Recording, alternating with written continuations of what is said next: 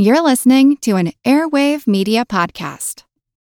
What does Sputnik have to do with student loans? How did a set of trembling hands end the Soviet Union? How did inflation kill moon bases? And how did a former president decide to run for a second non-consecutive term? These are among the topics we deal with on the My History Can Beat Up Your Politics podcast. We tell stories of history that relate to today's news events. Give a listen. My History Can Beat Up Your Politics, wherever you get podcasts.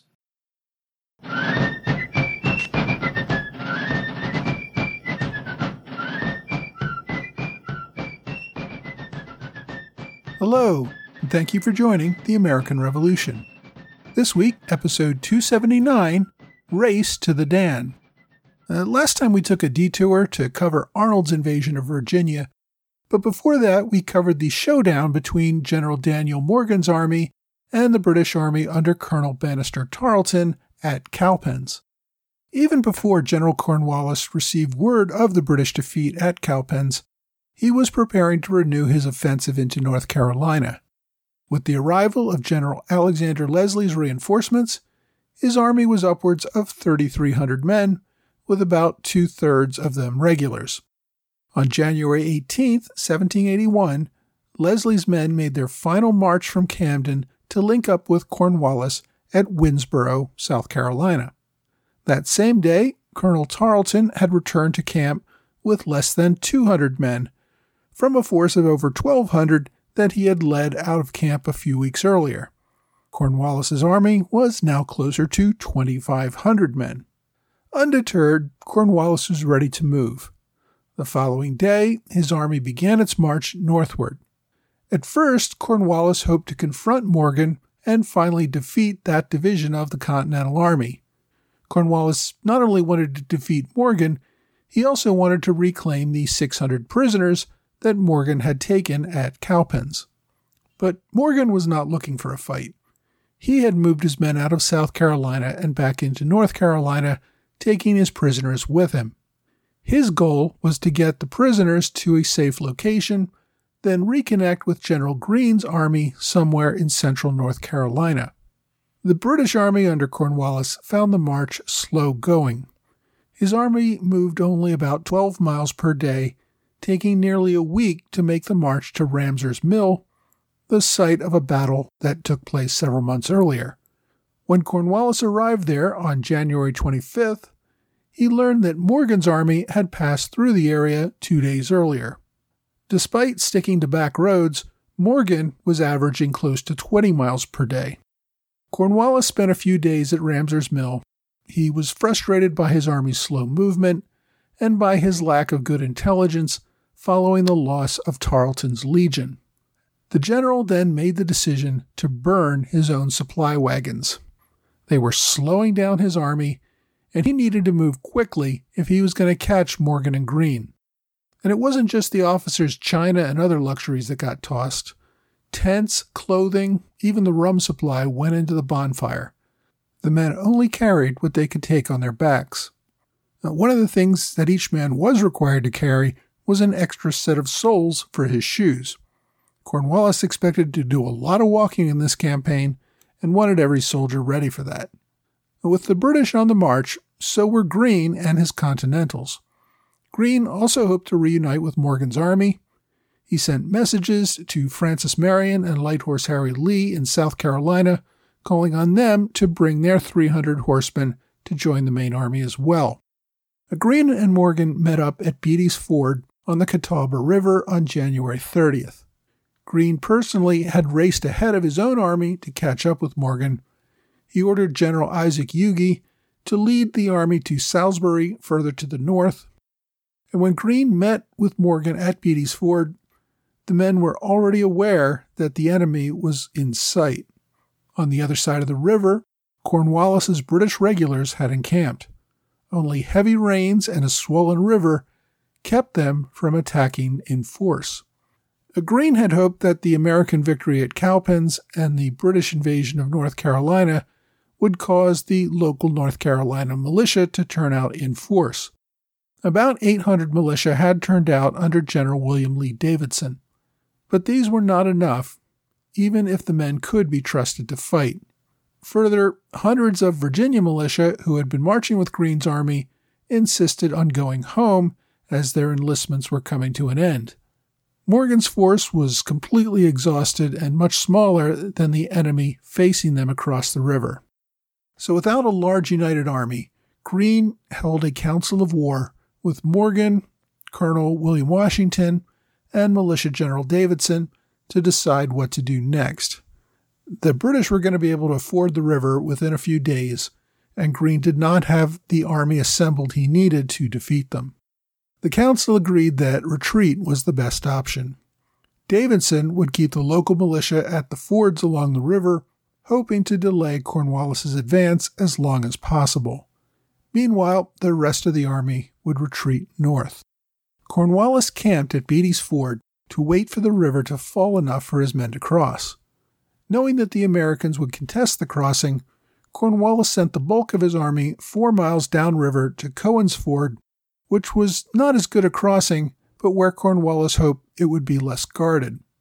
On the American side, Davidson suspected that Cornwallis might attempt a crossing at Cohen's Ford, so he deployed about 250 of his infantry militia there to contest any attempted crossing.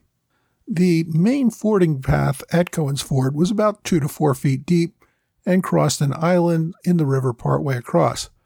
But there was another passage there that was a little deeper and which was used primarily by wagons and allowed for a crossing further upstream.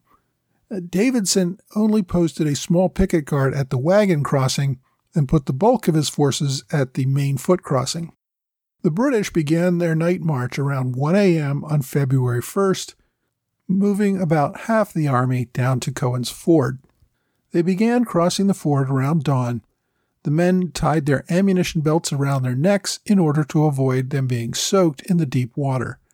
They used their muskets with bayonets to dig into the rocky soil as they crossed the river in order to keep the currents from sweeping them downstream. Even so, the current was pretty brutal, especially when they used the deeper wagon crossing. Several soldiers and horses were carried away by the river, and many drowned. The militia quickly alerted to the crossing and began firing on the British. Cornwallis returned fire from cannons that he had set up on the British side of the river. As General Williamson attempted to rally his militia at the riverside, a British rifleman knocked him off his horse, killing him instantly. The militia continued to fire, but the British kept up their crossing. When enough had gotten across, they formed a bayonet charge to disperse the remaining militia. Soon, the militia were marching on the road to Salisbury, trying to catch up with the main army. By mid-morning, the British had established a force on the other side of the river and were forming to begin their chase. Cornwallis reported only 4 killed and 36 wounded in the crossing, but it appears that that number was woefully inaccurate. Locals reported dozens of bodies found over the next few days or weeks. Many of the bodies did not appear to be shot. The soldiers had simply drowned while trying to cross the river. Now, many of the militiamen who had escaped from Cohen's Ford after the British crossed it moved about 10 miles north to Torrance's Tavern. There, the whiskey flowed freely, and the soldiers attempted to calm their nerves from the battle that they had just fought. The tavern was a local rallying point, and the militia that gathered there expected to meet up with even more militia from the area before they would move again. As the men waited, early that afternoon, a rider galloped up to the tavern with news that Tarleton was on his way. Captain Nathaniel Martin attempted to set up a defense, but many of the men were too drunk or too exhausted to do much of anything. Soon, about 200 green-coated horsemen rode into view. Now, Tarleton saw that he was facing a much larger force, but the enemy was disorganized. The heavy rain made it unlikely that the militia rifles would fire. So Tarleton shouted, "Remember the Cowpens," and ordered a saber charge directly into the enemy lines. He later claimed that his legion killed about 50 men on the spot, wounded many others as they fled, and dispersed about 500 of the enemy. This was probably an exaggeration. Another British officer who arrived on the scene of the battle a few hours later reported seeing less than 10 enemy bodies. Nathaniel Greene was at a farmhouse only 6 miles from the tavern that morning. From the captured prisoners, Tarleton learned of Greene's presence and rode off in pursuit. But Greene had already received warning of the British crossing and had moved on. The next goal for both armies was trading ford on the Yadkin River. This was just above the rendezvous point at Salisbury. Greene arrived there on February 3rd, finding Morgan and his Continentals already at the site. Isaac Hugi and the main Continental force still had not arrived. The torrential rains had made the river impassable. Greene feared that he might have to face Cornwallis there with no avenue for escape. Fortunately, Greene had planned ahead and did have some boats available. Given the swift currents, even a passage across in a boat was slow-going and dangerous. The army spent the day and night ferrying men and equipment across the river. The following morning, the vanguard of the British Army, under General Charles O'Hara, arrived on the scene. Only about 150 militia were still on the near side of the river. They fired a few shots at the approaching British and then fled. Greene had prepared for this contingency, leaving canoes a few miles downriver for the militia to cross. Once again, the British found a swollen river between them and their enemy. Greene had removed all the boats. Cornwallis could only fire a few cannonballs across the river as he saw his target once again retreat further north. Now, the next rendezvous point for the army was Guilford Courthouse. Morgan continued to push his men through knee-deep mud roads. They managed to make the 50-mile march in 2 days. Once there, Morgan gave his men a well-deserved rest while sending some scouts to search the area for food and supplies. Over the next few days, the army grew. Isaac Hugi finally arrived at Guilford Courthouse with the hundreds of Continentals that had marched up on an eastern route. Light Horse Harry Lee also rode into camp with his legion. It was at this point that General Morgan had had enough. His sciatica had put his body through unbearable pain. He could barely sit in a saddle. Greene begged him to stay, but saw that his condition made that impossible. On Morgan's recommendation, Greene gave command of the division to Colonel Otho Holland Williams. Morgan managed to find a carriage and planned to ride home to Virginia to recuperate. Meanwhile, with trading fords still impassable, Cornwallis sent Tarleton upriver in search of another place to cross the Yadkin River. Tarleton found an unguarded ford known as Shallow Ford. As the Americans rested and assembled at Guilford Courthouse, the British had to march 40 miles upriver to cross, then 40 miles back, all through torrential rains and deepening mud-soaked paths. With the Continental Army finally combined, Greene considered a fight at Guilford Courthouse. But the men were really still in no condition to fight. His army consisted of less than 1,500 men, with perhaps another 500 local militia, some of whom were not even armed. The large numbers of militia that he hoped for had never appeared. Greene knew that Cornwallis had an army of close to 2,500 men, most of whom were regulars or Hessians, with the remainder being mostly battle-hardened provincials. Even so, the failure to stand and fight would mean the army would have to retreat into Virginia. They would effectively cede North Carolina to the British without a major battle. Greene held another council of war with Hugi and Williams. Morgan, who still hadn't left, also attended, and the unanimous verdict was that the army had to retreat to Virginia. At this point, the British were about 25 miles to the west at Salem, North Carolina, what we know today as Winston-Salem. Cornwallis received intelligence that Greene and his Continentals would move north to the Dan River and cross into Virginia. The fords on the Dan were due north of both armies, meaning that Cornwallis could head off Greene's march and get to the fords at least as fast as Greene could. Once again, though, Greene had other plans. Greene split his army, sending Morgan's old division under Otho Williams north toward the Dan River fords. At the same time, Greene moved the rest of his army northeast, away from the British, and toward a target that would reach an unfordable part of the Dan River. Williams's force of about 700 men kept the enemy occupied, without entering into a full battle. Williams had to keep a respectable distance between his army and the British in order to avoid a massacre. He used scouts to keep location on the enemy. When there was enough distance at night, Williams would camp, only to rise at about 3 a.m. and march away in order to avoid a dawn attack. His men would then stop for breakfast a few hours later, their only meal of the day. Then they would continue their march. Riding with Williams was Colonel Lee, whose horsemen remained closest to the army. On February 11th, Lee stopped at a local farmhouse for breakfast. He soon got word that British dragoons were only a few miles away. Lee immediately mounted and rode out with a local man and his bugler to investigate. A few miles down the road, they encountered a few of Tarleton's dragoons on horseback. The Americans turned and fled as the dragoons charged them.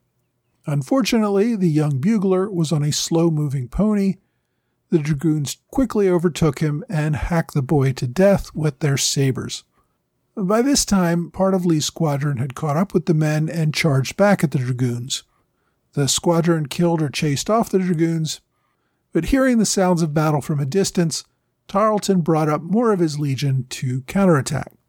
As they charged down the road, they ran into an ambush that had quickly been set up by Lee's men. The British dragoons suffered 13 dead and several captured. The only American death was the unfortunate bugler. As Williams led Cornwallis closer to the fords on the Dan, it became clear that this was not where the main Continental Army was headed. Greene, with his ever-methodical planning, had arranged for boats to carry his army across the Dan further downstream. Williams had been a distraction to allow Greene time to get his men across in the boats.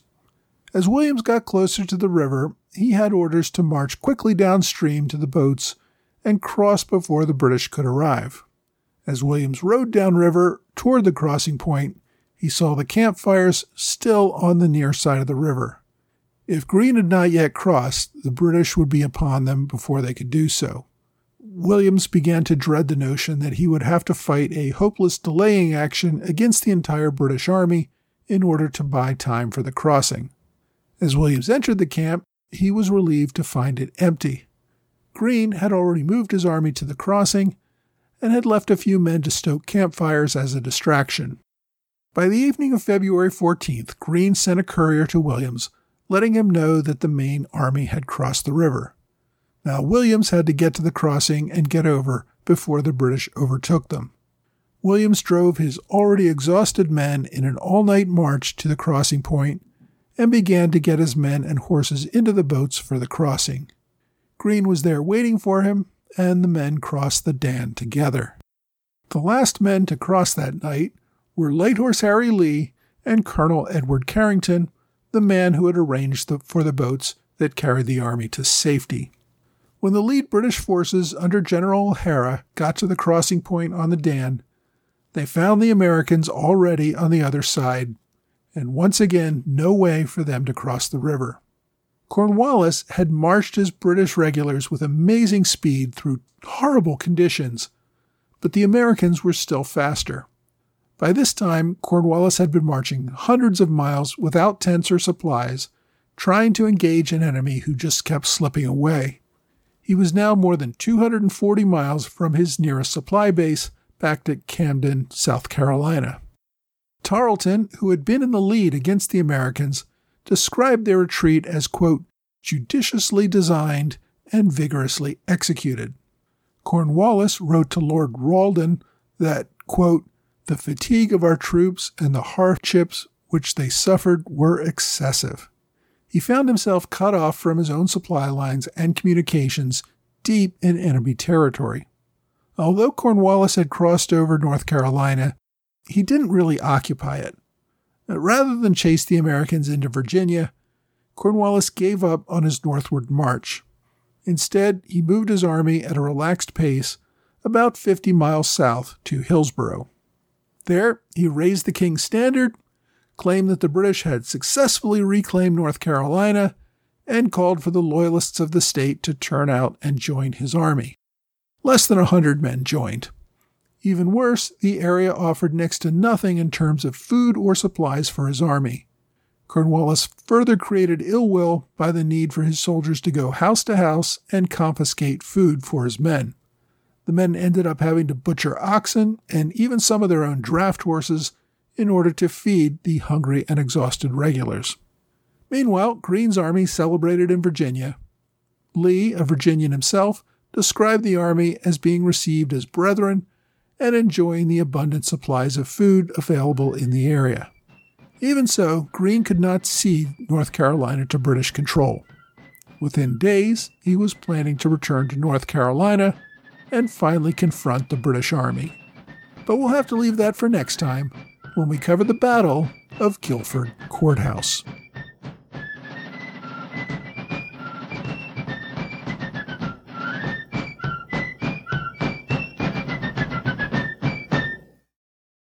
This episode is brought to you by eBay Motors. eBay Motors is here for the ride. Remember when you first saw the potential, and then through some elbow grease, fresh installs, and a whole lot of love, you transformed 100,000 miles and a body full of rust into a drive that's all your own. With over 122 million parts for your number one ride or die, you can make sure that your ride stays running smoothly. Brake kits, LED headlights, exhaust kits, turbochargers, bumpers, whatever your baby needs, eBay Motors has it. And with eBay Guaranteed Fit, it's guaranteed to fit your ride the first time, every time, or your money back. Plus, at these prices, you're burning rubber, not cash. Keep your ride or die alive at ebaymotors.com. Eligible items only. Exclusions apply. Hey! Thanks for joining the American Revolution Podcast After Show. Thanks to my Patreon supporters in the Alexander Hamilton Club, George Davis, Mike Hager, Michael Gaylord, and John Celentano, and to Robert Morris Circle supporters, Kurt Avard, and 10 Crucial Days, as well as Greg Pusak, who just upgraded to the Robert Morris Circle as well.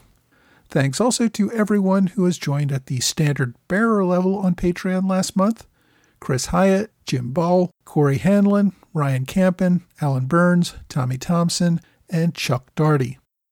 Also to longtime supporters Mary Lambden and Alex Robb, who just upgraded to standard bearer. I also appreciate one-time contributions via PayPal or Venmo from Robert Parks, Paul Brown, Theo Speedy, John Van Zanna, Zachary Blocker, Matthew Thews, and 80 Objects LLC. Many of you stepped up last month either as first-time supporters or upgrading your support after I announced that I plan to podcast full-time. This is a big step for me, but one that I hope everyone will appreciate, and I truly do appreciate your support. The issue of commercials has also been a point of contention since I talked about it last time. I actually just got my first 1-star review ever with someone complaining about the commercials. If they are a concern to you, please email me directly. I know commercials can be annoying, but they really are a necessity if I want to do this full time. I'll make a deal with you. If someone wants to step up and sponsor the show for about $1,000 a month, I'll be able to remove the marketplace ads. But I know that's unlikely, so that's where we are. For anyone who does support this podcast on Patreon, even for as little as $2 a month, you do have access to ad-free versions of all episodes through Patreon.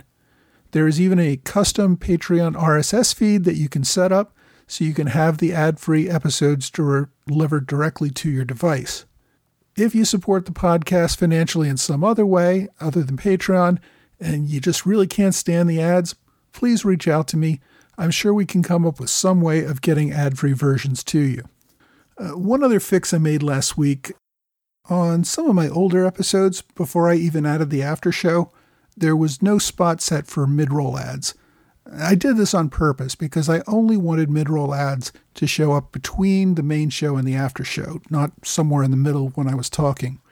But my host decided to pick random spots in the middle of the episode to run ads. I think I've got all those turned off now, but if anyone hears an ad that really just runs in the middle of the episode, please let me know and I'll look into it. I really appreciate everyone's patience as we work out a few bugs with regard to the commercials. I also promised to return to weekly episodes.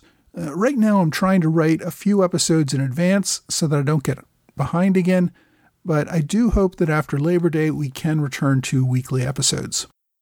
This week we covered the Race to the Dan River, which was when both parties were pushing themselves to move at a crazy pace, with the British Army trying to catch the American Army.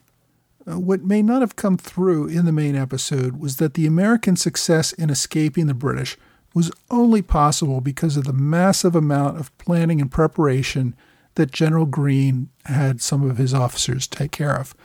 He had sent officers to map out all the creeks and rivers in the Carolinas months before this action happened, so that he knew exactly where every crossing point could be found on all the rivers, and he had men commandeer boats many weeks in advance so that he would have them when needed and could deny them to the enemy.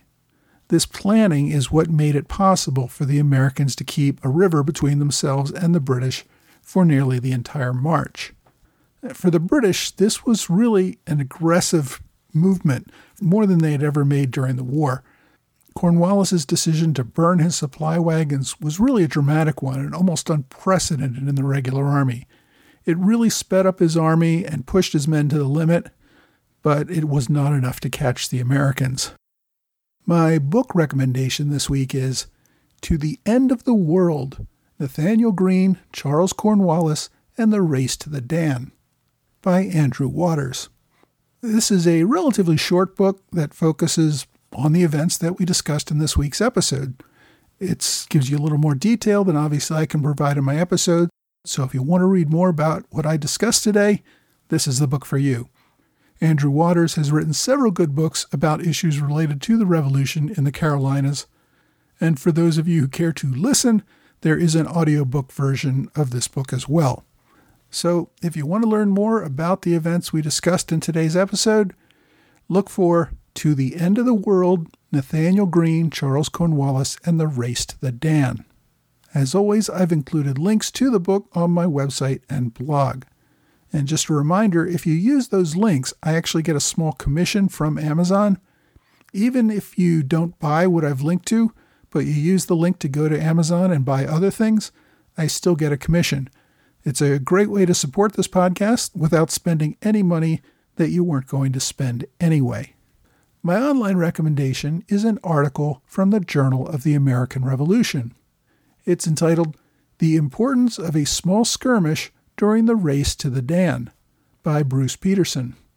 This is a closer look at just one of the skirmishes that I discussed in this week's episode, the encounter at Bruce's Crossroads.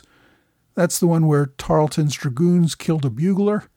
Peterson makes the argument in this article that the skirmish was critical to the overall campaign and therefore the war. It's an interesting take and worth reading. All articles in the Journal of the American Revolution are available free and online. As always, I've included direct links to this article on my blog and website. My question this week comes from Brandon O'Brien, who asks, why was Catholicism outlawed in the 13 colonies, and were some permitted into Freemason lodges? Well, Brandon, Catholics and Catholicism did receive a pretty hostile reception in most of the British colonies in North America and elsewhere. The Puritans who settled in New England were pretty strongly anti-Catholic in their religious beliefs. In fact, one reason they rejected the Church of England was that too many of that church's practices were considered too Catholic. Most of the southern colonies followed the traditional British views that those who did not belong to the Church of England were inherently suspect, and that having them in too large a numbers was going to cause problems. Now, that said, some colonies showed some level of tolerance at various times. Maryland was actually founded by Lord Baltimore, who was a Catholic. However, the colony quickly became hostile to Catholics anyway, and although it had the largest Catholic population of the colonies, it often penalized Catholics who wanted to participate in government. Several colonies gave some support to religious toleration, but it always seemed like Catholics were suspect. Much of this had to do with concerns that Catholic France or Spain might someday challenge control of the colony, and Catholics living there might not prove loyal to Britain based on their religious adherences. The One really big colonial exception was Pennsylvania, which enacted the broadest rights for religious toleration and even allowed a few Catholic churches to be built in the colony. At one point, Pennsylvania was the only place in the British Empire where the Catholic Mass could be practiced openly. Even so, Catholics made up less than 1% of that colony's population. As time passed, most of the colonies grew more tolerant of other religions, so that by the time of the Revolution, religious toleration was becoming much more the norm. Now, Freemasonry was actually a leader in the movement of religious toleration. During this colonial era, Freemasonry only required that one believe in one God and the immortality of the soul. So Catholics were welcome to join as members, as were members of many other religions, such as Judaism or Islam. Charles Carroll was the only Catholic to sign the Declaration of Independence, and he was a Mason. The Catholic Marquis de Lafayette was also a Mason. So whatever religious rules existed in the colonies, those restrictions did not seem to impact the Masons, who welcomed Catholics into their ranks. If you have a question you would like me to answer, please reach out to me via either email or on Twitter, Facebook, Quora, or Reddit. Well, that's all for this time. I hope you will join me again next time for another American Revolution podcast.